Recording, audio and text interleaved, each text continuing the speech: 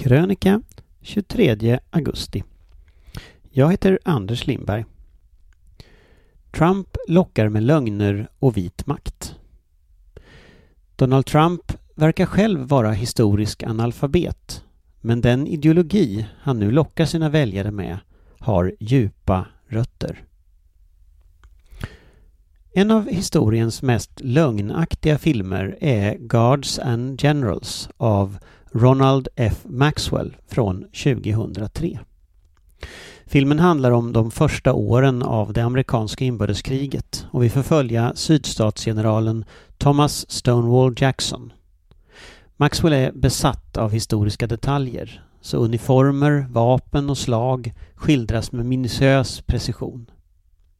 Många repliker och händelser är direkt hämtade ur samtida källor som brev, tidningsartiklar och fältrapporter. Regissören har tagit hjälp av tusentals så kallade reenactors, privatpersoner vars hobby är att återskapa historiska slag i full skala. De äger ofta egna tidstypiska uniformer med vapen, ibland till och med artilleripjäser. Men Maxwells ärende är inte att berätta historien, utan att ändra den. I hans manus var sydstaterna hjältar. Inbördeskriget handlade inte om slaveri, utan om den lille mannen som stod upp mot makten i Washington. Om folket mot den korrupta eliten. Stonewall Jackson skildras som en Kristusgestalt tillsammans med konfederationens överbefälhavare Robert E. Lee. Till och med afroamerikanerna i filmen håller på södern. Guards and Generals är en del av ett projekt som började nästan direkt efter att Robert E. Lee kapitulerade i Appomattox Courthouse i Virginia 9 april 1865. Projektet kallas The Lost Cause, den förlorade saken, och inleddes redan under 1870-talet genom artiklar av den tidigare sydstatsgeneralen Jubal Early. Donald Trump och Fox News var långt ifrån först med alternativa fakta. Kärnan i Lost Cause-mytologin är att inbördeskriget handlade om en kamp för söderns livsstil och inte om slaveriet i sig. Men går man till källorna är detta inte sant. Livsstilen byggde på slavarbetskraft. I sitt linjetal när sydstaterna bröt sig loss 1861 slog dess vicepresident Alexander Stevens fast att den nya statens syfte var bevarandet av den vita rasens makt. Citat: dess hörnsten vilar på den stora sanningen att negern inte är lika med den vita mannen. Att slaveri, underordning inför den överlägsna rasen, är hans naturliga och normala tillstånd. Denna vår nya regering är den första i världshistorien som bygger på denna stora fysiska, filosofiska och moraliska sanning. Slutcitat. Men ganska snart efter nederlaget kom The Lost Cause att prägla söderns historieskrivning. Starka lobbygrupper som Daughters of the Confederacy såg till att skolböcker skrevs om och att monument till sydstatsgeneraler sattes upp. Fortfarande i modern tid har sydstatsflaggan vajat över delstatsparlament i södern med det snedställda Andreaskorset och de 13 vita stjärnorna.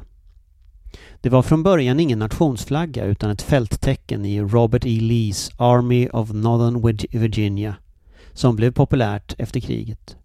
Men betydelsen är glasklar.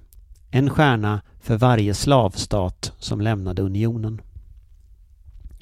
Det handlade, precis som i Guards and Generals, om historierevisionism. Man döpte till och med militära baser efter män som Braxton Bragg, John Bell Hood och George Pickett, generaler som slogs för slaveriets bevarande och mot USAs regering. Eller på ren svenska, baserna är döpta efter landsförrädare. Och Donald Trump har hotat med veto om namnen ändras. När Black Lives Matter-rörelsen under våren och sommaren krävt att dessa statyer, symboler och namn ska bort har det i svensk media utlöst en förvirrad debatt om vikten av att värna historien. Men det förflutna som Lost Cause-rörelsen skildrar är en sagovärld. fylld av hjältar och symboler som i sin tid i själva verket betydde något helt annat. För Donald Trumps valrörelse har kampen mot Black Lives Matter blivit helt central. Han utmålar rörelsen som extremister. I Sverige är det väl egentligen bara Svenska Dagbladets ledarsida som nappat på retoriken. Citat, de kräver vitas underkastelse, skrev exempelvis ledarskribenten Ivar Arpi i somras. Citat, ja, svarta liv räknas. Det är ingen som hävdar motsatsen, fortsatte han. Men just det är problemet. Donald Trump verkar själv vara historisk analfabet. Men den ideologi han nu lockar sina väljare med har djupa rötter i samma historieskrivning som Jubal Early ägnade sig åt. Eller Ronald F. Maxwell idag. Alternativa fakta räknas. Afroamerikaners liv gör det inte. För en svensk kan 1860-talet framstå som en forntid. Men den sista person som fick efterlevande pension efter inbördeskriget, Irene Triplett, dog i maj i år på ett äldreboende i Wilkesboro, North Carolina. Hon blev 90 år och var dotter till Moses Mose Triplett som slogs på båda sidor i kriget. Längre bort i tiden är det inte.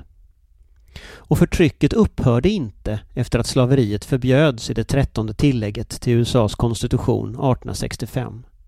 I många stater hindrades afroamerikaner in i modern tid att rösta och segregationen upprätthölls i lag. Det skulle dröja till 1998 innan South Carolina avskaffade sitt förbud mot blandäktenskap och ytterligare 2 år innan Alabama gjorde det. Inför det amerikanska presidentvalet har såren börjat blöda igen. Under demokraternas konvent i veckan blev Kamala Harris med indiskt och jamaikanskt påbrå nominerad till vicepresident. Michelle och Barack Obama höll fantastiska tal om hur USA kan enas och bli ett land igen efter åren av hat, korruption och splittring under Donald Trump. På kvällen den 3 november 2008 stod jag på ett dammigt fält vid Manassas i Virginia, några mil väster om Washington DC, och väntade på att höra Barack Obama tala. Platsen för Obamas sista möte innan valdagen var väl vald. Vid Manassas stod i juli 1861 det första större slaget i amerikanska inbördeskriget. Om det är någonting vi kan lära av USAs historia är det landets förmåga att ständigt förnya sig, ständigt röra sig framåt. Åren med Donald Trump kanske trots allt bara blir en parentes.